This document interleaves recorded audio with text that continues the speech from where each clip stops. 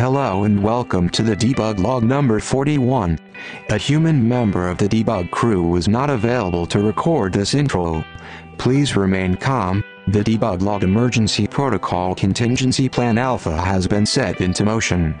Today the guys talk about one of the funniest games ever, Valve's 2007 classic, Portal. Why was it so funny? What techniques can we as developers learn from Valve in the process of making our games more humorous? Why is my cousin GLaDOS more famous than I am? Never mind, the guys also have time for rapid fire roundup and the epic return of Game of the Week. Without further ado, the debug log will commence in 3, 2, You say you have nothing to say? I'm like reading through this outline. I'm like, you guys are going into like specifics, which sounds interesting, but I'm like, yeah, I can't really reference it. Well, that's your perspective. We always need a perspective in this sense. We need somebody that's walking into the rooms like, what are you doing with your video games here? What is that device? Yeah. What's about a magic television box there? We always need a Do I just ask them to leave reviews, or do I like tell them, hey, No, go you review? tell them to leave reviews.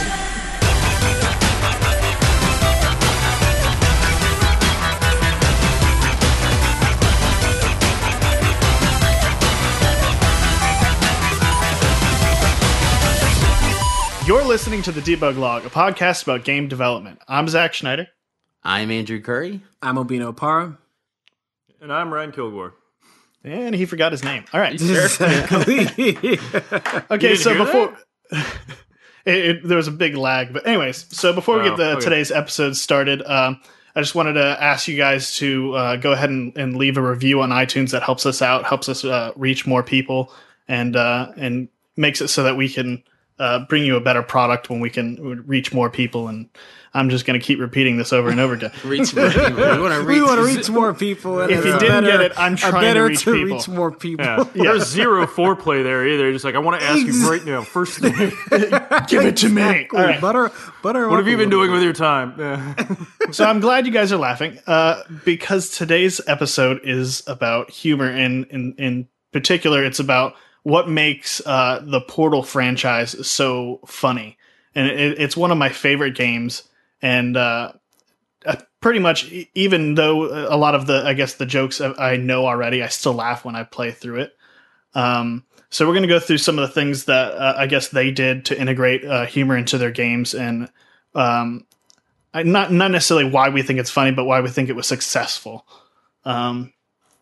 So without further ado, one of the main things or mechanics they use to introduce comedy into their game is they use a lot of the dialogue and basically some of the more traditional cinematic approaches. So like when you're watching a movie and they're delivering lines, gosh, I don't know what I'm trying to say. Andrew, rescue me. Actually, really quick, just to clarify, this episode's about like how Portal used comedy successfully, because I guess the trend is that a lot of games don't really utilize comedy or are scared to utilize comedy because it's such a such a hard thing to pull off. Yeah. So this is like highlighting, And Portal is like considered one of the funniest games by everybody who plays it, and they did it so well.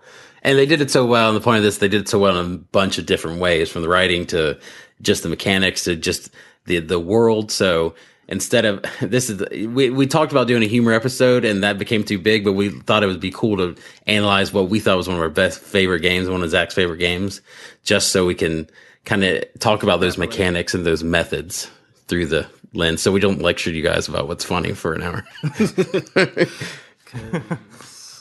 Webster's defines comedy as exactly. But yeah, I think what you're saying about that with the dialogue, Zach, that's the thing that immediately, I mean, we talked about the FPS, the Half-Life, because this all comes from Valve. And again, we mentioned that Portal was a student project, right, Ryan? You said that, and they got purchased by Valve, and then they kind of changed it into a full game. Yeah, some people So- over at I think it's called Digipin. I forget yeah, the name yeah. of Nintendo's sort of game school, and it was originally called Nabarcular Drop, and it just played with that mechanic of firing portals onto surfaces and being able to pass between them and avoiding traps, traversing areas, that type of thing. Yeah, and Valve eventually picked up I think most, if not all, of that team, and said, "Here you go, start working on Portal." So that's Right. Portal 1 was came from that. And then you had, because at Valve, they had the guy, Eric Walpole, who wrote most of it. And he had another guy, Chet, something was his name. But their guy was considered the main writer of Portal. And what they did, because you had a game that was just mechanically interesting, but like Zach said, with the traditional cinematic approach to comedy, where it's like, well, you do cutscenes, you do movie elements, just plot wise, that they introduced a style of writing that was so ingenious in Portal, because it starts off as this game's like, oh, this is like a puzzle game. It's like a simple, straight, clear-cut puzzle game, and you have GLaDOS, who's this character we'll get to in a little bit, talk to you. But as it keeps going, you're like, she's kind of nuts, I think. It's just so subtle how they start introducing that. So, actually, yeah, good and question. Hang on, before we get into all this, just a warning: this might spoil the game. Well, it's been yeah. I don't know how many years at this point. Well, I so know, get but, go play it. How and many then of us pause haven't and played go play it? There's two of us here. I definitely haven't played it, which is gonna, I guess, give some It won't background. ruin it. Yeah, It'll I be mean, because still actually, I need some background if you guys are gonna dive so deeply into the game. Just some background. Is it like a first person? Yes. Okay. First person perspective, yeah. And you're basically your only device, especially in the first Portal, is your portal gun. That's basically the only tool you have in the game. And using that and creating, just basically portals between surfaces, you have to solve a series of puzzles. So it could be just like, oh, I shoot one on the floor and then I shoot one on the ledge I want to go to. So I just fall through the floor and then come out on the ledge. So you're basically, bending space to get to another location or to accomplish a goal. You may also drop objects through it to accomplish something. But Portal 1. The power of moon rocks. Yes, through the power of moon rocks, you can do all of this. And I mean, it's basically a series of puzzles strung together, like Andrew was saying, by this like clever dialogue by GLaDOS, because it would be a very dry thing otherwise. They're just like, okay, go solve this puzzle in this white barren test chamber. It's like, well, this is cool. It's intellectual, but it's not, there's needed to be something else a little fun. And I think, her dialogue sort of stitched that together and gave it that like veneer. And how it does it, Ovina, it's very subtle too, because it starts and it's just like test subject, move into you play Shell. I guess you don't see your character, but it's this woman named Shell. You can see her if you look through your portals, though. Oh yeah, in the mirror. Yeah. That. And so you're just in this place and it goes into that meta commentary in games. You're like, I'm just in a game, so I'm playing this. I'm not even thinking about the story of this, And so you're playing it and it's like, please move forward to the test area and then go, please complete this puzzle. Like, here's your portal. And you get one portal, like I said, then you get to be able to two. And it's an ingenious thing. We could do a whole another episode, just the game design of this, how it teaches you the mechanics and all the different variations of the mechanics and using physics and using momentum and all these other things in that.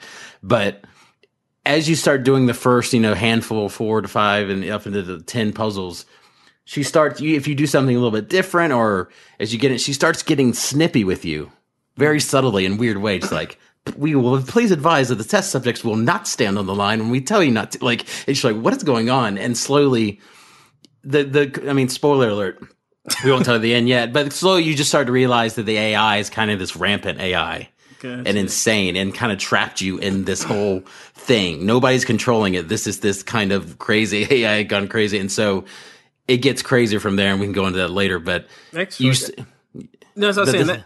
I'm sorry. That actually brings up a good question. Sorry. It brings up a good question because you guys are talking about like the traditional or cinematic approach to how comedies have been delivered through games. But like my question was like, is Portal such a success in the way they deliver their dialogue because of that cinematic that lore or story they built around the game as they were delivering these maybe comedic moments, or did they even take an approach of like having some in-depth lore or in-depth, storyline, or is it just through gameplay and?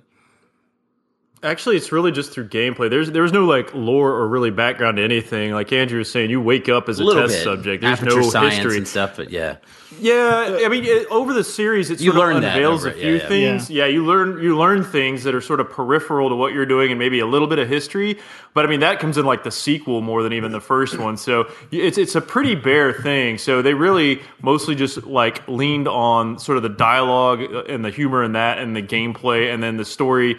I mean, it's not even so much of a story as like an agenda, maybe. Which I mean, that is sort of a story, but you know, it's like there's The context. Like, again, The there's no real context is background. inferred Yeah, it's a context through it. Yeah. Yeah. And it's subtly inferred as you go through the things, and that's what makes it such a masterpiece in writing. Because you could have just had this puzzle game and it been interesting and just as mechanically satisfying and cool. It could have just been a plain, but they added this thing where, you know, I mean, we will just spoil this whole thing. They added this thing where you're learning in this whole puzzle scenario, and then midway through, what happens is you find, as you're just going through a regular puzzle, you see like a panel on one of the puzzles broken, and you get inside of there, and it's like a crazy person has been living inside this panel. And it says the cake is a lie, cake is a lie. Because they keep promising you cake the entire time. You will get cake when you feel like, Yeah. Or there's a party at the end of the hallway and they'll shoot confetti at you, but there's no cake. right. And what this person wrote in there is the cake is a lie. The cake is a lie. You're like, what is going on here? And so you start to feel like something, you know, subversive is happening. And as you go through it, you realize it's a rampant AI. And then finally what happens is you break out of that and you're in the kind of subsystems of the building, trying to get up to the surface, and you're using all the skills you got taught in the puzzles to traverse the environment, which is ingenious. And then at the end, there's a final showdown with Gladys, and you're using the skills you learned there that she taught you to beat her. So it's ingenious because it's a two-sided, two-part game, and the story it's the only first game you never realized had a story till halfway through, and you're like, oh, wait a second, this is way more interesting than I thought it was. So yeah. So at first you kind of think it's like, okay, these little quips per testing zone or testing room, and then you kind of get this, okay, wait, this is going somewhere, and you get this overarching story, which is, I mean, it. When I first started playing it, because my professor had recommended it to me in school, he said, "Oh yeah, no, this is one of the best games I've ever played. You should play it." I was like, "All right," but I was really disappointed in the first like 10 minutes. I was like, "Well, this is kind of stupid." I'm like, "Yeah, I get to shoot this gun," but then as I start playing and the story emerges and you get to shoot more than one portal, you're like, "Okay, wait a second, this is awesome," and it really just expands from there. And I think one of the key things that really drives home, I guess, because we've kind of gotten a little far away from the humor aspect of it, but one of the key things that they do with delivering this dialogue is have very, very good timing. Yeah, she just fucks with you the entire time. Right. So a specific example is you're basically given this cube, and it's your companion cube. It's literally an inanimate cube that has a heart on it, and you're supposed to get this through this test chamber alive. And so you get it all the way to the end, and then she just fizzles it, meaning like she disintegrates it. And she goes, "Oops, sorry, guess you got to do it over again." You're like, "Oh, that piece of crap," you know. You get real angry at it, but then you're like, "Okay, let me go do it again." And then she does it again, you know. And so this delivery of this almost frustration, but like the absurdity of the situation is, okay, you're just being toyed around with this giant AI. And if it sounds like this is like grandpa speak now too, because like this.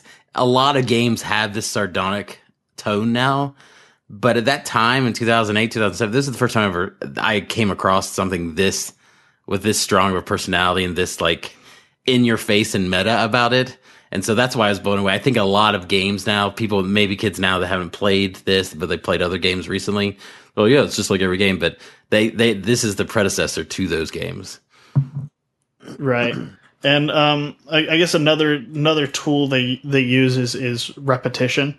So they'll not just repeat jokes, but they'll repeat themes. So, for instance, the cake is a theme that you see a lot, and then also I think in Portal 2, Gladys calls you fat a lot. So she just keeps calling you fat. You're like, "I'm not fat. What are you talking about?" Like, if you look at yourself through a portal, you're normal size. But she goes, "Oh, well, you know, most people when they're put into hypersleep lose a lot of weight, but you managed to pack it on." And she just keeps, and she keeps like, maybe stabbing at you. Made that jump if you lost a few. Yeah, it's just very subtle things. But they do a good job of not over repeating themselves. So Yeah, I mean, no, you're right. actually- The repetition with that cake was really well done because it just starts off as this sort of like weird, like, that's kind of funny. I get a piece like, of cake whatever, just for doing all this shit. Yeah, it's like I'm not getting paid. I just get paid in cake. That's kind of funny. And then, like you said, as it progresses, she keeps kind of taunting you with the cake, and then you find out the cake is a lie. So now it's almost this running joke to like, oh my god, I'm not getting cake. I need to get out of here. It's just like now you have to escape because you're not getting cake, which seems sort of like meaningless up front. But it's not just the cake you're running away from. And that's a good like tip for as we transition all these into being helpful for developers, us all making games, is that you can actually what they're doing there is interesting because they're introducing something innocuous as a premise. But the repetition and going into it's creating its own inside joke as the player because you're with these games for 6-7 hours, or more. So if you keep a running gag as they call it going over a while, you're like, oh my god, this is so stupid. Like you can create inside jokes that on the surface, out of context, they mean nothing. Like we mentioned Cake to You, and you're like, what? But if you play it and you're in that world and they keep talking about like, what is the deal with this cake? It becomes something that's you can create humor and comedy where there was none or there shouldn't be any, Or even associate that with other games. So for instance, if I were to go up to somebody who's played Portal before and I go, the cake is a lie, they'll know exactly what I'm talking about. Right. Yeah. It's an inside joke between players.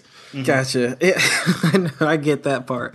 So it's actually, you had me curious after the talk about like repetition and timing. And I mean, these all sound like devices that, every homegrown comedian would use is like, timing of a joke and repetition of certain phrases throughout maybe their whole skit or set, is eventually what makes the joke funny. And I wonder is how like similar is, between these two mediums where there's interactive media being the game versus, maybe a stand-up comedian or, Dave Chappelle or something like that. Again, this was maybe a little too US centric, but, just like is there a big difference in how, you should approach making a comedic game, or is there more to it that Portal did to really leverage being in that space, I guess?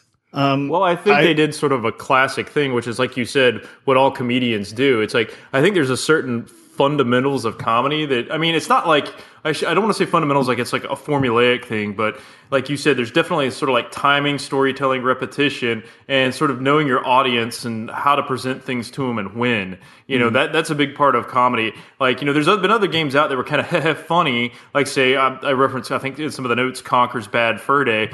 That wasn't as clever though as like, say, something like Portal, where Conker's it's like, oh, I'm fighting a big pile of shit with corn in it, and how do I fight it? I throw toilet paper in its mouth. It's like, that's funny, but that requires no real thought or timing. It's just like, poop's funny, okay, good, move on. And what they do in Portal is too, what we talked about this today with Zach and Eduardo and I, even though Eduardo's not on this episode, he's got a headache. Zach gave him a headache, but we talked about how, the main fundamentals, like I always said, horror and comedy have one thing in common. It's they require surprise. They're both the same. They're about seeing the unexpected. One terrifies you. One is so novel that it makes you laugh, and it connects synapses in your brain to things absurdities that shouldn't be connected. You're like, oh my goodness, that's true, And so what they do such a good job is it's messing with your expectation of what a game is and what you're doing and what is expected of you in the game, and then what your reward is going to be, and that doesn't happen, and then she keeps putting that carrot on a stick, So it's like, it's a dialogue. It's the same way a comedian would like just fuck with somebody in the crowd, And your way of answering her back is actually just moving in the game space and performing the mechanics and stuff. So she's like, hey, get this thing. And then she messes with you like, oh man, and you can't do anything but keep moving forward to try to, so they do that same thing. They're fucking with you at every moment. So it is the same sort of thing like that. It's a dialogue back and forth. And it also kind of relies, sorry, go ahead, Zach. So Obina was asking about about how it's different for comedians and how it's different for games, and that comedians can more often than not control the timing of their jokes, and games have problems with that, especially interactive interactive moments. So not in cutscene things, they have issues with controlling the timing. So what you see at what time, yeah, exactly. So it gets, there's like that little bit of gray space when you're doing it in a game. And games, I guess, they use other tactics to create humor other than I guess audio recordings, dialogue, and cutscenes. But again, this is one of the easiest ways to deliver things. And what this one does too is that they don't. Some of that humor, the humor is never delivered during the interactive portions of those levels. But not necessarily. It can be triggered by things that happen, I guess, yeah. Yeah, but what I'm saying is they know exact, because usually when she's giving you shit, it's when you finish the thing and finish the level and you're going into the next level. So they can control where you're getting that, and they can make you a captive audience in that moment. It's like we talked about, like with the Half-Life started it. It's like, how do you present cutscenes to a player in a game that doesn't have cutscenes? They're just scripted events. And Half-Life did this, and BioShock did this, where it's like, you're trapped in this room with a window, and you can look what's happening in the next window, right? So they kind of do the thing where you're kind of loading into the next puzzle, and they're controlling you, and then they deliver that stuff. So that's a smart way of inserting just enough humor in there and not overdoing it, Right. No. So you have something else? Oh yeah, just one more quick thing, I guess, about the stand-up versus sort of what they did in Portal is both can, I guess, exercise shared experience or shared context. Like a lot of good comedians, they know what most people have experienced and how to sort of twist that. And with, a game, it's like, and especially something like Portal, you and Gladys are going through this together. So, you're both experiencing it, and she knows what you're sort of doing, so she can kind of twist it or riff it. You know what I mean? So I think that's another strong point for that type of humor in that game. Right. So I think we've covered the dialogue portion. The writing, yeah. So there's other, I guess, we can call them mechanics, but there's other features within the game that players find funny, and it's funny because they're also a lot of the same features that make the game fun. So they have like intentional mechanics. For instance, your portal gun, the way that portal gun interacts with the world can be absolutely, you can combine different elements in the world, like your companion cube or turrets or things like this. And by using your gun a certain way, you produce this extremely absurd effect, which really elicits that humor response. You guys have any specific examples? We talked about that today, how when it gets really kind of dark and deep when you start trying to break down humor, what actually comedy in games is. But if you think about it, this is the way we're saying that just playing a game and having that joy and having that novel experience, you're like, that's awesome. That's humor in the game too. That's a fun experience. You can't have... You're like, what? You can't have funny without fun, right, guys? But... laugh track, cue. But so, like you said, like just with this has nothing to do with the writing, like Zach said. I didn't it has do to do with it. Wish I had. Just the mechanics right? they put forward, and with the mechanics, you can make these crazy things like in this game where you can make the turret fly across the room and shoot itself and shoot it. Like it's out of context. It might not sound stupid, but when you're playing the game and you're trying to solve this puzzle and you solve it in the most ridiculous way, you're like, that's awesome. That's a neat thing when the mechanics can create a fun moment. Right. And when those... Go ahead. Oh, I was going to say, when those mechanics combine with a little personification too, like all of the turrets, like you were mentioning, it's like you've got these little machines of death. The minute they see you, they start spitting bullets at you, and they're out there just to purely kill. It's like, and then they're locked onto you and going to shoot. But they almost sound sad too when you like knock them over. Like, my purpose is done. We should mention the way do it. The way you kill the turret is by knocking it over, and that's just sad. Or destroying it, and it'll fall over, and go, or it'll be like, it'll just shut down. It'll be like, oh. Right. But so I guess another specific example of this mechanic would be like when you're using your portal gun. I think to solve one of the puzzles, you have to basically put yourself in an infinite loop.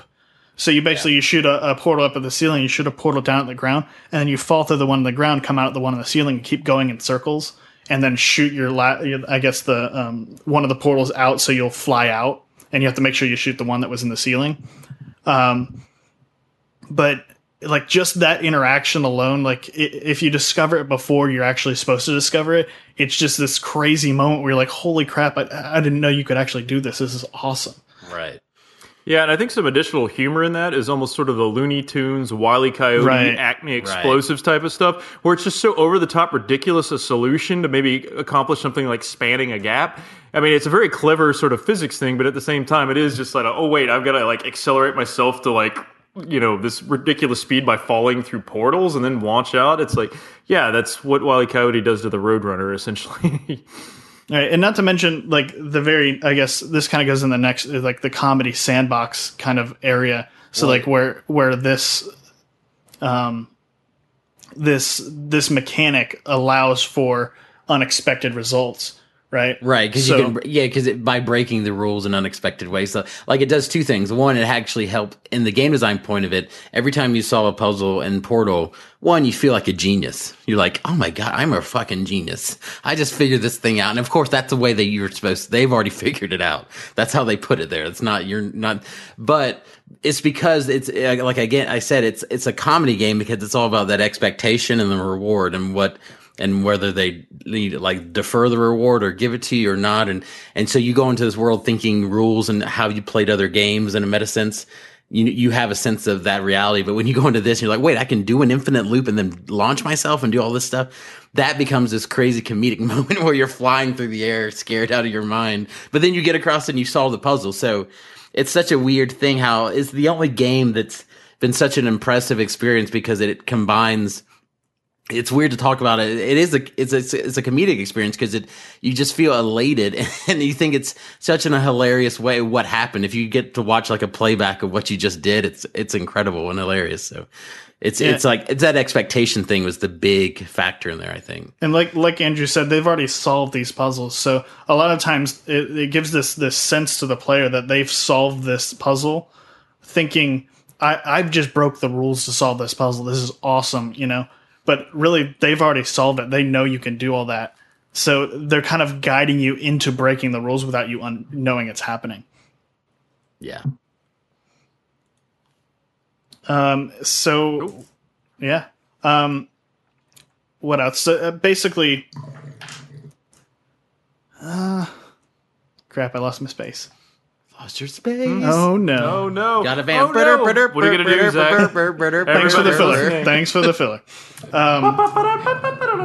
So I guess they do a very good job of constructing situations in which the player feels like they've, I guess, broken the mold or broken the rules of the game to complete it, and you feel that sense of satisfaction and I guess the absurd result you get for doing that random action is what really makes it funny. Right. But I guess so. If we've talked about this, the dialogue, and we've talked about, I guess, the mechanics that make Portal funny. But I think the number one and the thing that sticks with most people is the characters in Portal, and not just what they say, but their design as well. So a very a good example of this is in Portal 2, you have Wheatley, who's this just little stupid ball. And I say stupid because he's actually, you'll find out later in the game, he's actually designed to be stupid. He's designed to be added to Gladys to make her, I guess, dumb. And then there's also a whole bunch of other little, I guess, balls that have a different emotion. But I guess the Motion funny balls. Yeah. Motion balls. We all have them. Oh. Anyways, so I guess the Wheatley is not just funny because of what he says, but because he's literally just the sphere with two bars that are, I guess, on the top and the bottom that he uses to ride on rails. Right, so it's not actually any kind of human face or any kind of human characteristics, but they managed to give it this I guess human feel and human emotions by just squinting the little like reticle that is his eye in the center, or just moving his little sway bars into like different orientations. So you get this really human characteristics from something that is fundamentally not human-like. And that can be absurd in its own way. Yeah, Yeah, because and a lot of that- emotion is through the eyes, and I mean, yeah, you're right. It's like through that manipulation of those simple structures, it's just like you've got kind of an eye there, like conveying like suspicion or surprise, or well, not necessarily him, but love or something like that. So, yeah, they did a fantastic job with sort of the simple mechanics of that, conveying those emotion balls. And it also goes into the emotion ball. It also goes into the Trademark. Also, what we're saying, if there's stuff that you could learn from this and use in your own games, is that this is considered like one of the funniest games, but they're not over trying in all areas, right? They give you little bits of dialogue from GLaDOS when it's appropriate, and then they shut up and it's just the game. And then like in Portal 2, they're not doing all this stuff. It's like, it's a serious environment. Some of the stuff happens. It's funny, but the way they're conveying, mechanically, the way they're conveying the comedy is just very simple. It's just this one character that's following you around talking to you, right? So it's very easy in a sense, but what it does, it like transcends all that stuff. Like Zach said, it's stuff that you talk about with people after you played the game. And it's just the character, and it's just simple dialogue that you could put in and in simple places, try to put funny stuff in. And it's funny if you look at the new VR demo that they have in the Vive. Have you guys seen that at all? Like the shooting the ball, they have like Portal. There's like a weird slingshot Portal ball demo. Have you seen this? I hadn't tried it yet. No. But they like play on this idea that all of these AIs have their own personality, and you pick up one that's like, "I am the Defiant Bot," and they keep talking as you're shooting it, and they go, "Ah!" It's like, so. It's again, it's like the secret of any story. We talked about Game of Thrones a second. It's all character. If you make really strong characters, that is bang for your buck. You can have a few lines of dialogue here and there, and it goes miles, because that's what people remember, and that's actually what people kind of connect to as they play the game. And not to mention, like just how like iconic Wheatley is, but they also take him, like each character goes on a journey throughout for instance, Portal 2. That's where Wheatley is, but he goes on a journey through this thing. So now he's your pathetic partner, and then halfway through the game, he switches with GLaDOS, and he takes over GLaDOS's body, and she's now, who used to be the super strong AI construct, is now attached to a potato. Emotion Yeah. She's Emotion potato. Yeah, emotion potato. There you go. That is attached to your portal gun and sitting Also there. trademark. And and she basically, if she thinks too hard, she shuts herself off. So like this reversal in roles also kind of like gives you this great character development and shows these characters actually growing, but still the entire time she's still kind of jabbing at you and going, "Oh, well, you still are kind of fat." And that actually, also shows as we're wrapping this up, the stuff that's like, that's another great lesson. It's like one of the easiest ways to be funny, especially the way that works really funny in games. It's just pure absurdity. The fact that you have this potato attached to your gun that's talking to you. You know what I mean? Yeah. That plays with expectations. And it's kind of a funny geek thing, too, to think if she starts thinking too hard or using too much CPU, she's essentially at that point a potato clock. Like, her power is driven by, the dumb little, processes that generate electricity. I think she actually does tell you how much power she has at her disposal. And it's like, oh, God, too much for a potato to supply. It's just... And she just shorts out. But, like, that's actually a good example of timing, because she'll say something and then short out. And then she won't say anything for about, 5-10 minutes until you've completed the next puzzle. And then she kind of comes back online. Right? So she kind of like gets out of your way while you're solving puzzles by shutting herself off, which is kind of like absurd in itself. Yeah. Man, I tell you, Go ahead. Go ahead. Oh, I was just going to say, as far as look goes, I just wanted to address like the multiplayer in Portal 2. As far as you've got Atlas and Peabody, and so you've got a sort of this like taller, elongated bot, and then the sort of short, more stout, like rounded bot that you can play as. And it's like, I'm just kind of curious is how that's such a classic comedy duo. I mean, because you've seen that in like Laurel and Hardy, C-3PO and R2-D2. That just seems to work, having this tall, slender man, and then this sort of like shorter, stubby man. It's like Stephen Merchant, who actually voiced Wheatley, and then Ricky Gervais. It's like those guys. It's like that just always sort of works, and I don't know why. It's the Odd Couple thing, yeah. Yeah, exactly. There's also something that I noticed I'm kind of ashamed to say, but recently, is that with Atlas. So he's the short, fat one, but he's basically this ball, right? So he's a globe. So like Atlas, globe, like maps. I was like, holy crap. It's super subtle, but I'm like, oh, it's Atlas. Crap. It's Atlas holding up the world. Yeah, that's what it's based on. Yeah. Oh, that too. Yeah. So did you just curl up on the floor for a second? Oh, my brain, mind fuck. I leave without Andrew, no reason. Mind fuck. You don't finish the word because you lose speech capability. Oh yeah. Yeah, so that was good. I think the lessons in this one is that, like I said again, it's one of the funniest games, or considered one of the funniest games. We've enjoyed it, but the ways they're funny, if you're trying to think I want to make a funny game, I want to do things. A lot of the problems I see with some indie games are the stuff where there's we're going to be funny, and they totally overdo it. I mean, it's just too much stuff. It's okay, I get it. Well, I get it. Yeah, so they'll throw 100 different jokes at you. You're like, okay, right. Well, 100 jokes aren't as funny as one very well delivered joke. So you really have to think them out and work on your timing in particular, unless you have a game that is, I guess, in itself, or by using the mechanics, is about being stupid. Yeah. And then that can be. I wonder if the real success rate is just being funny. Yeah. Well, that's the hard thing. That's the hard thing we had when we were talking about doing a bigger humor episode, because it's not there's no formula. You can't teach a good writer to be a good writer. You can teach them structure, but if they're funny, they're funny. And so, but all we can talk to people about is just, if they want to try, it's just in the game, and maybe there's ways they would do it, but I just the only thing you can do as a developer is analyze these other games and say, look what they did, and it's so elegant and simple. I don't have to go for broke. I can just try to make a difference where it counts, Yeah. And this is probably definitely a situation too where try to bounce this shit off of people as much as you can. If you're going for humor, get fresh eyes and ears all the time, because you may think something's funny in your head, and 90% of other people are that's the dumbest shit ever. And or maybe it is funny, but you've just been developing it and creating it for so long. It's just sort of numbed you to it.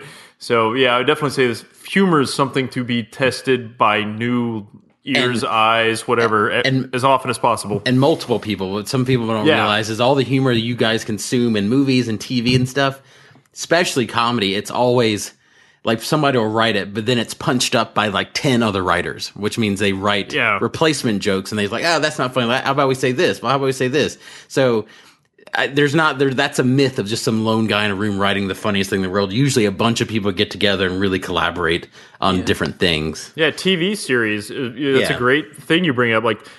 Breaking Bad, that wasn't just one writer. Vince Gilligan didn't do that all on his own. There was a whole team of writers chipping in on that. Even and building Dave off of each other. Chappelle's show. Yeah, they have writers. Kevin Hart. Yeah, they all have writers. Absolutely. I think that's a myth. And I, for one, I misunderstood that. There's the myth of this lone genius in a room. It's no, they have a lot of people that help them write these things. Unless, of course, you're in a room with me. Then. Well, okay. Right. and we're all just running into walls. Because the truth is, people have different, ideas of what funny is. So it's good to get the different perspectives, so everyone can contribute to, quote unquote, the funny of the game or the funny of the joke. So that way you get different approaches to it.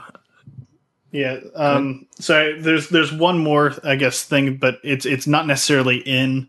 At least I haven't seen it in Portal, but a good example of I guess, putting humor into games, but not necessarily putting it there, but if it's already there, is glitches. So I recently saw a meme of it was a Skyrim meme, and this guy is riding a horse, but he got stuck in T-pose because of a glitch, and so he's literally standing on the saddle straight up, right? And he's like a boss. But this is something that was unintentional and just happened because of, I guess, systems that are talking to each other, and simulations are interacting with each other, and this just happened. But because of its sheer absurdity and how outside the norm it is, it's super funny to people. Yeah, and that type of stuff, it really is funny, but that's more of just sort of the extra ad funny. It's oh, that just kind of happened and wasn't intended. It's what was it? Red Dead Redemption, like the horse getting on the little flying machine and going off. It's like, yeah, that stuff's really funny. It's just, I guess, never depend on that because you're depending on glitches, but it's an extra add of funny. Yeah, and if we do this too, like we said, we had a bigger humor topic, but we just broke it down to Portal. We might hit other games that have more glitch stuff and weird mechanic stuff involved in it later on. You could talk forever about GTA and Saints Row and all those games. Lord, yeah. Okay, so I think that ends our topic on what makes the Portal series so funny, at least to us and to a lot of other people who think it's funny. So I think we're going to take a short break here, and then we're going to come back and we're going to go over some recent event and news articles.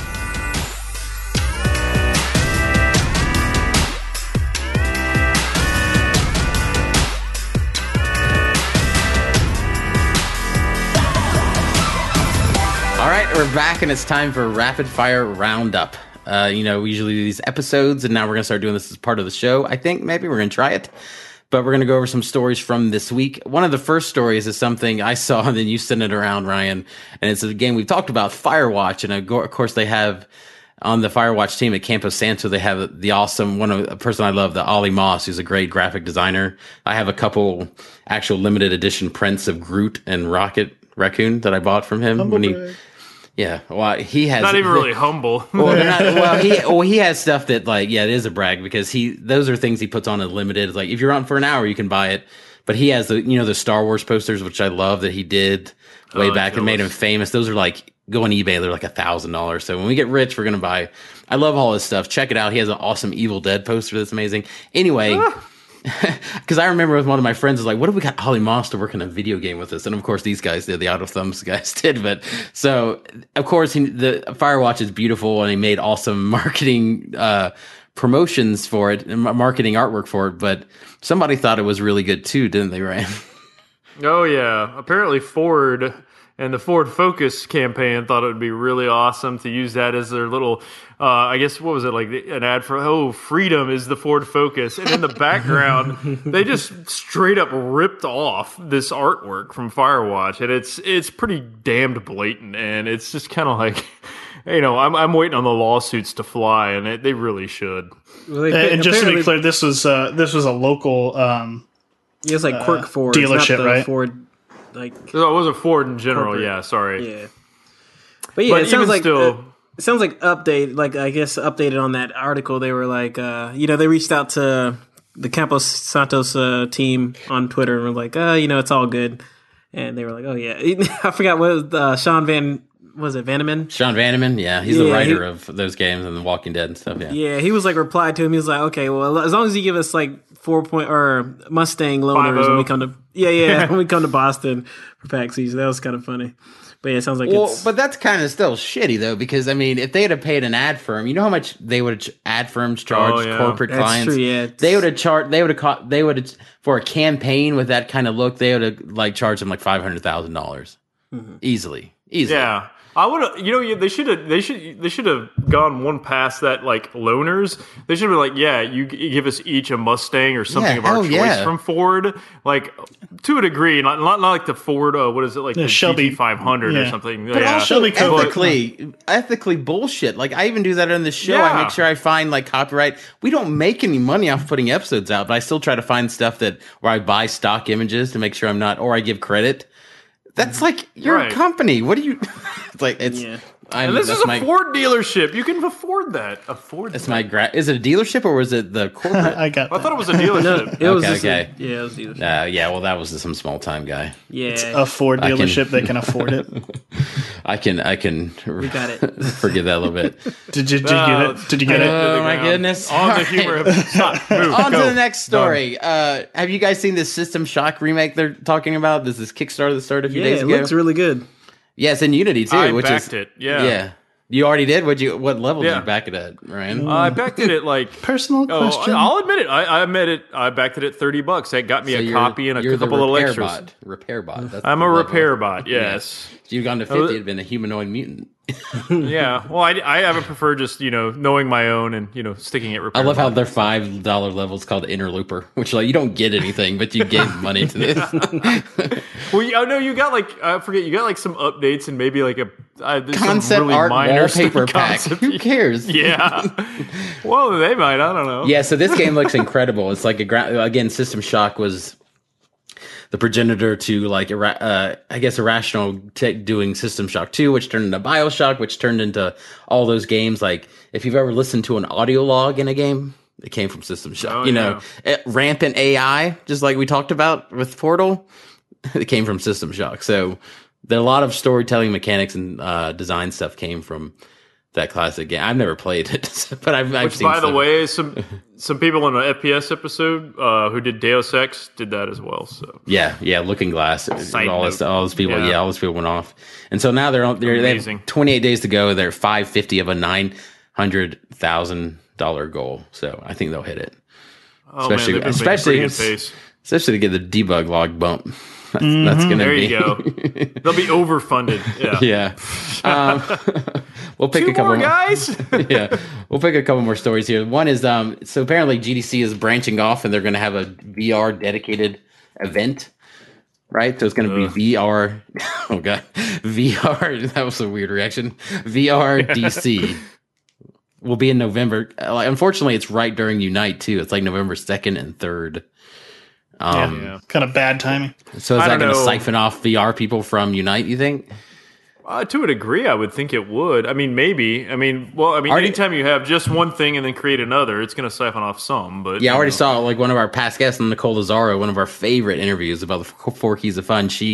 I learned about this because she tweeted about it or put it on Facebook, and so obviously she'll be there. And we met her at Unite last year, so that sucks that people like that won't be there. And I think people at Unite, that was what everyone was so excited about, is just the VR talks. And that's why I think Unite really, or was it 2015, really tried to push a lot of VR talks. And the fact that and I think that's even why they spurred off their own little VR summit earlier this year. Is like it's a hot topic, so everyone's going to be trying to clamor to get at those conferences. So the fact that GDC's started one, I think there's going to siphon off a lot of people. There's a lot of weeks in the year. Over $1,000 a pop. Yeah, no, there's a lot of weeks. Why that? Stop being selfish with the weeks. Exactly. I got there's other stories in here. There's the news of a BioShock collection coming out. There's a story about Jim Brown, the guy, the football legend. He sued EA Sports like 4 or 5 years or 8 years ago because they used these old players, right? And he got a $600,000 settlement for just using his likeness, which is a weird issue. Considering what all the college basketball games do that and they get nothing. Yeah. Oh, that's a whole nother rant, but the NCAA. But. Truth, man. Speak it. I mentioned before in the show, we talked about Plague before, that game that's an iOS game that's a funny thing. It's like it's one of that guy's a genius who made it. He wasn't even a programmer. It's a game about just you create a disease and you try to spread it across the world. But it's been in the top 10 of iOS for the past like 8 years. The guy's like a billionaire, I think. But the funny it's a fun game. I have it. But the funny like kind of a side note of that game is you get to name your disease. So they run analytics on that because, in the back end they can see. So as culture or just world events happen, people like will name their disease after figures in the world and stuff. And now with Brexit happening in the UK and Trump and Brexit are the top named diseases. You just name your disease Trump or something. So I thought that was pretty funny. That would be neat to have a game like that where you put cultural information and you just get to see the analytics all day. Yeah. So the other thing is Machine Games, the people that made the Wolfenstein thing. We talked about Quake, the Quake champions last week, or not last week. We did an E3 episode. The guys that remade Wolfenstein, and it was actually I love that game, Wolfenstein New Order. You guys play that at all? Yeah, that was good. Yeah. I love how they're like, well, we can't really make Quake because we weren't assigned to that project apparently, but we will remake an actual OG Quake level. Right? They made like a new episode. That was fantastic. Yeah. Dude, that brought me back. I actually downloaded and tried it for a little bit, just like the first few minutes of it, and that was like me cranking up old OpenGL Quake again, just like, oh shit, yeah, this is where I started. Yeah, fun. Yeah. So I thought that was good. And so the last story of the night is just a PSA. It's not even a story, and if you don't know, you should know. Is that the Steam summer sale is going on right now? It started last week, I think, and then it's going on to July 3rd. Which is un-American that doesn't go to July 4th, but okay. Oh, and this goes out to just in a personal note because Eduardo just bought a big old. He just put together. He had one of our friends, David Beach at work, put together a huge VR rig with a 1070 in it. He's bought, and then we had to introduce him to games. We made him buy Rocket League. I think somebody made him buy The Witcher. So he's taking advantage of these sales. So especially if you haven't been into PC gaming for a while, Steam sales are where it's at. That's where you can find. Dude, and get him to install Doom, because that's going to look fantastic on a rig like that. Yeah, we watched some Unreal 4 demos on it and it looked pretty neat. Mm-hmm. It's weird this year, the Steam sale. Have you noticed that they're not doing flash deals anymore, though? They're just it's just the same deals the entire time, which it's cool, I guess. Yeah. I like. Is there any AR campaign in this either? Well, they have all that trading card bullshit they always do. I don't know what. I get confused by that. In past ones, they've had that. Yeah, because in past ones, they've had this thing where it's like, the community's trying to solve all this stuff, and if you do, then there's more sales, or something else gets released early. It doesn't sound like they're doing any of that this year, though. Well, because they used to have flash sales where, like, every day had feature, like, because everything was off like 20 to 50% on the regular, and then every day they had featured things that say, for 48 hours, this game is not only it's 50% off, it's like 70% off. And you'd always wait to get that. And that's what made it fun checking every day. And then they would have flash sales where people vote on it, like you said. And they say, well, what do you want to be super cheap? And you're like, I want Skyrim to be $5. And I think Skyrim went for $5, so they're not doing that anymore. So I don't think that's any fun. So, all right. That's Rapid Fire Roundup. Those are the stories from this week. Some of them, not all of them. But now it's time for...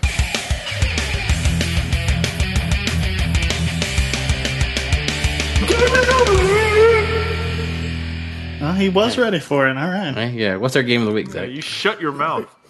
Yes, sir. Sorry, sir. Zach, what's our game of the week? Oh, sorry. He told me to shut my mouth. It is Overwatch. What is this game? Is like an indie game or something?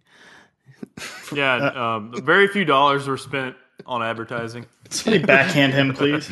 You can't go to any website without the website Overwatch. Absolutely. They have ads on on every channel too. So. I think Ryan's played a little bit more than me. You want to explain a little bit about it, Ryan? Oh, yeah, sure. I mean, Overwatch is essentially sort of an FPS MOBA. You have a 6v6 on a map. You've got these sort of really unique individual characters with their own sort of abilities and skill sets. So, take say 6 League of Legends characters, get rid of minions and towers and all that stuff, and then kind of put them more in a sort of a TF2 environment with like capture points or payloads and things of that nature. So you're really trying to create a good team comp for the particular map situation, whether it be payload or control point or attack or defend, to basically defeat the other team. But yeah, it's a one of the, I guess, what's starting to be many new entries into this sort of MOBA FPS genre, because you got other things like Battleborn there as well, which unfortunately they decided to release within like the week that Overwatch. Poor did, Gearbox, Jesus, yeah, poor Gearbox. I mean, there's probably I haven't even played. Have you played it? But no, but I mean, and I've talked to some people, and they said, yeah, it's pretty fun, but you released within like the same week or so as Blizzard, Sorry, that just wasn't the best strategy. I mean, sorry. Yeah, sorry. Valley on you there. But so anyway, yeah, that's pretty much the gist of the game. It's, and one of the, I guess, mechanics that kind of differentiates it a little more is, a lot of the MOBAs, you pick your team and then that's your team at the beginning of the match. Overwatch allows you to actually have dupes of characters during the match as well as switch out on the fly during the match. So it's a very interesting thing. If you find your comps not working, a few people die, one person dies, they can switch to okay, maybe I'll try being support. We lack support. Or I just can't seem to bust through as this character. Maybe I'll try this character who's more of just a disruptor. It's so it's got a lot of interesting mechanics, and I'd definitely say play it. I prefer to play it on PC just because I'm a big FPS guy. I play it with Zach on the console. I just get frustrated as shit sometimes because of the gaming. But yeah, the number of times we've been cursing at our Xboxes. Oh yeah, it's definitely been quite a lot of cursing. Not that it's not fun. It's just it's fun. Yeah. Yeah. No, it's actually super fun because we keep playing. But what's weird where it did that, because you're talking about the FPS. There's been this big kind of rush of MOBAs became the big gold rush, and then you're like, hell, FPSs are also the big gold rush. What if we combine them? And I thought of that. We all thought of like that would be a cool game. And it's weird how like different people have incorporated, because you said like Battleborn, like they have the minions, they have the towers and stuff the same way. But this is different. It's like basically the only thing from MOBAs they're taking are the heroes and like their skill set, basically, right? So it's I mean, so it's like Team Fortress FPS, but then people have specials and they have ultimates, you know, just like at League of Legends or anything. But go ahead. Oh, I was just gonna say, and to your point, I think that is a very smart thing they did. They weren't just trying to like say shoehorn in like, oh, well, MOBAs are cool. It's FPS MOBAs in a certain way. And again, I haven't played Battleborn. Maybe the sort of minions type of thing works, but you know, they just kind of stripped out it to its essence. It's like, you know, we're Blizzard. We can do lore. We can do heroes. So it's like really focus on these unique heroes and their abilities. And then let's just kind of get it to its essence, which are, you know, like control points, payload, attack map type of stuff. So and what I think is so cool about this game, because I mean the story with MOBAs and Riot, and I mean I guess Valve tries, but Riot is really kind of vocal about kind of fighting the toxic environments where these games can be, and they try to do stuff and ban people and all these other things and have these encouragement stuff, and they give you points for encouraging players in League. Don't they do that, Ovina? Like if you give props to people, you can honor people or something like that, or friendly or something like that.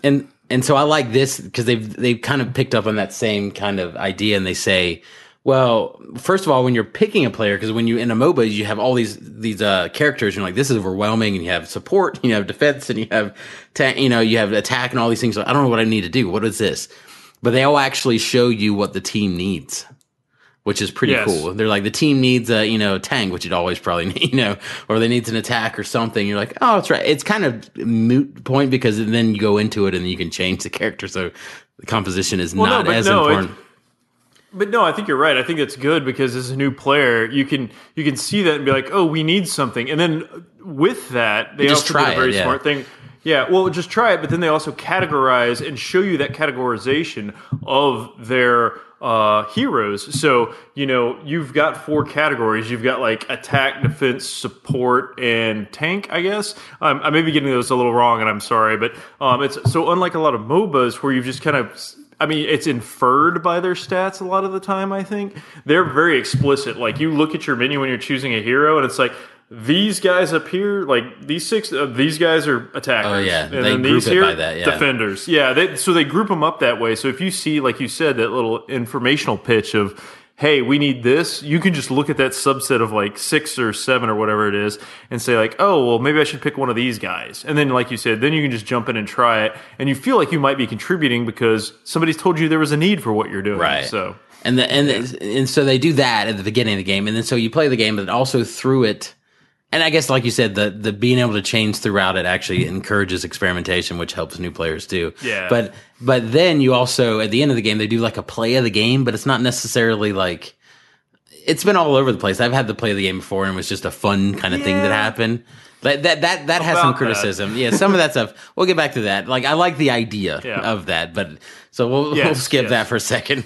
They'll patch that maybe, hopefully. But then they, at the end of the game, instead of showing straight up stats, and you have like stat whores, Zach, which actually say like, how many kills did I get or whatever. It's not if it's a team thing and it's an objective, it's not about the kills.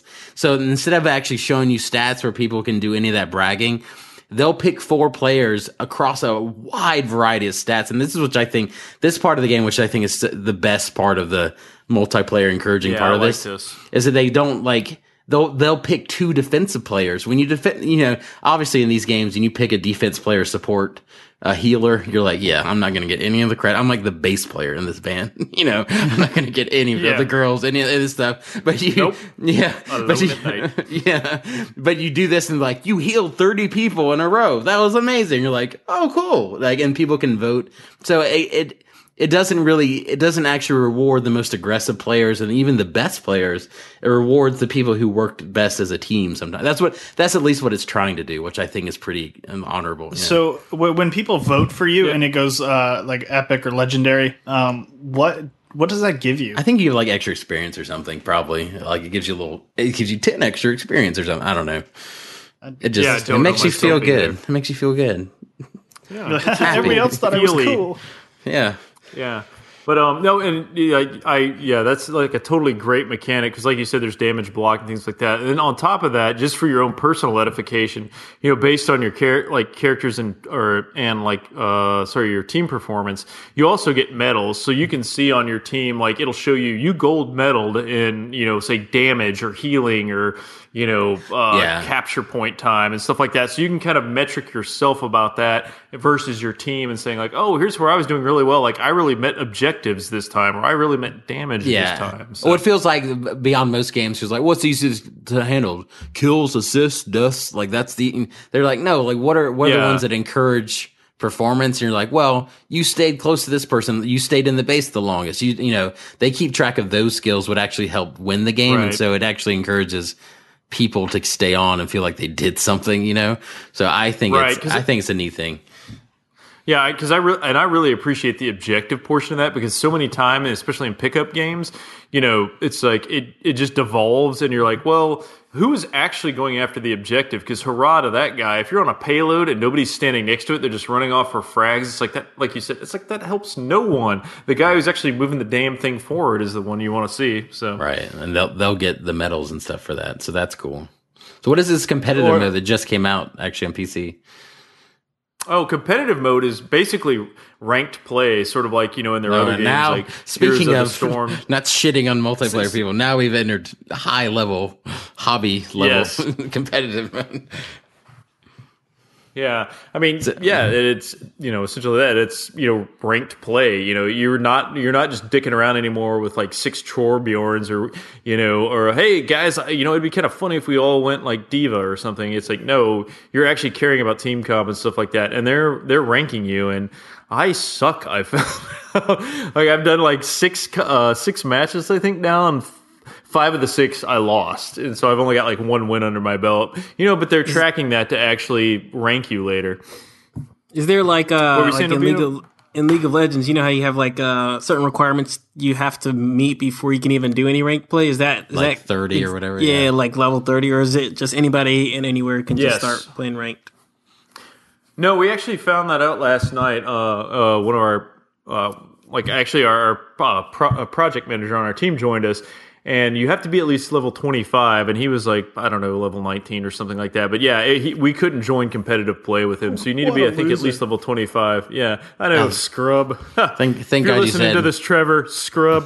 Thank God you said nighttime, because that's the first time you have said and mentioned when you play while at work. So exactly. He doesn't play that at work. He just plays Doom at work. Oh yeah, there you go. No, I play this at work here too. All right, that's good. We're getting into Game of the Week section is over. That's Overwatch. It's on PC, PS4, and Xbox. Check it out. You can play with us on Xbox if you'd like. We're going to be streaming probably sometime soon. So yes, we stream every Thursday night between 9 and 11 p.m. That's Eastern Standard Time. So at least one of us will be on. I say at least Zach. One of us because it's usually just me. Zach, yeah. Oh, poor Lone Zach. wolf in it, buddy. Well, it's just everybody can't compete with my awesomeness, so they don't want to display how much they stink. We finally got Eduardo to put a PC together, so if you guys are in for a treat. Nobody watched our Extra Life stuff, so you don't know, but Eduardo goes buck wild. Sounded a little bitter. Well, no, I'm not buck wild. I mean, they didn't care for the kids. That's all I'm saying. We donated, but they didn't. Exactly. But yeah, Eduardo, it's calm and he gets crazy on the stream. Yeah, so we have to turn down the volume of our headphones so he doesn't blow them. The Cuban Rambo or Rainbow is hashtag Cuban Rambo. I almost said rainbow too. Yeah. All right. So in the meantime, we're working on a new project that's probably, by the time this comes out, it's probably like a week away. It's the Debug Lounge. It's our video show on YouTube. It's about game developer interviews with game developers of all sorts. We have a bunch of them lined up. We're going to release a batch of 4 or 5 at the beginning, and then we're going to start putting them out every week. We'll have to figure out what the schedule for that is. But we'll think you'll enjoy it. We've had fun talking to people of all sorts of different types of people with different types of games at different levels and different stages of the development process. So as you go through that, please come on the show. If you've heard about that show and we've talked about it in the group, which we'll talk about in a second, don't be intimidated because it's just a normal conversation and it's been a fun experience talking to everybody. So anybody want to talk about how they can join that show or be a part of that show? Yes, I will. Yes, All right. Bina, you can talk some. You've been sitting there. He's like, wake up. Exactly. I've been twiddling my thumbs while you guys talk about games I don't play. All right. Anyway. Take us home. Yeah, so to get in on that action, you should go to our Facebook group, which is the Debug Lounge, similarly named. And how do you get on that Facebook group is by either going on Facebook and searching for the group name, which is the Debug Lounge, or if you go to our website at thedebuglog.com and sign up for our newsletter, which is in the sidebar. And then Eduardo will send you an invite to the group, and that's another way you can get into that action. So anyway, just the lounge is just our Facebook group that we're just talking to other developers like you about, what they're working on, what they're doing, and just the industry, industry talk as well. So any and everything we talk about it. So that's what's cool.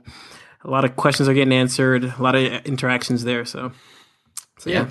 It's fun. And before we give our Twitter handles, I think I forgot to mention our streaming channel. If you do want to watch, is the Debug Log at Twitch TV or .Twitch TV. So yeah, Twitch TV at Twitch.tv? Twitch TV / Debug Log. Yeah. I was like, did you have a subdomain? Yeah, we have a subdomain.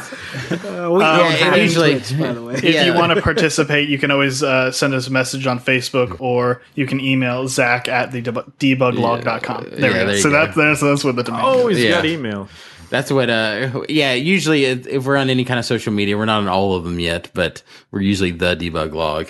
We're on Instagram. We posted a picture of Zach and Eduardo today, and somebody, I don't know who it was, it must be Eduardo, he's posted that this channel is so Eduardo centric. I'm not complaining though. I love it. And then we got a bunch of likes. So true. Yeah, so Eduardo it's all was there. Eduardo's personal pictures and stuff. I posted it though. It was my picture that I took of Eduardo and Zach. So are you sure it was him? Yeah, it was him. Okay. No, it wasn't him. Oh, commenting? No, it wasn't that. Okay, I was about to say that does not sound like an Eduardo comment.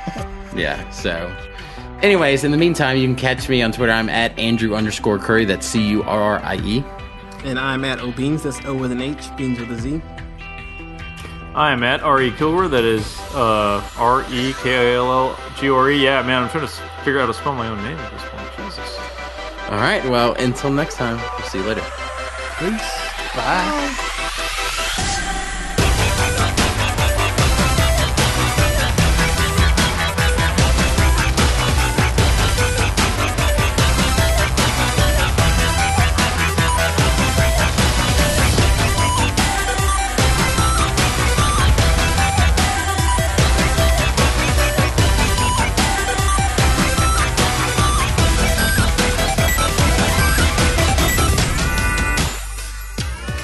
Zach? Sure. You are. We know you are.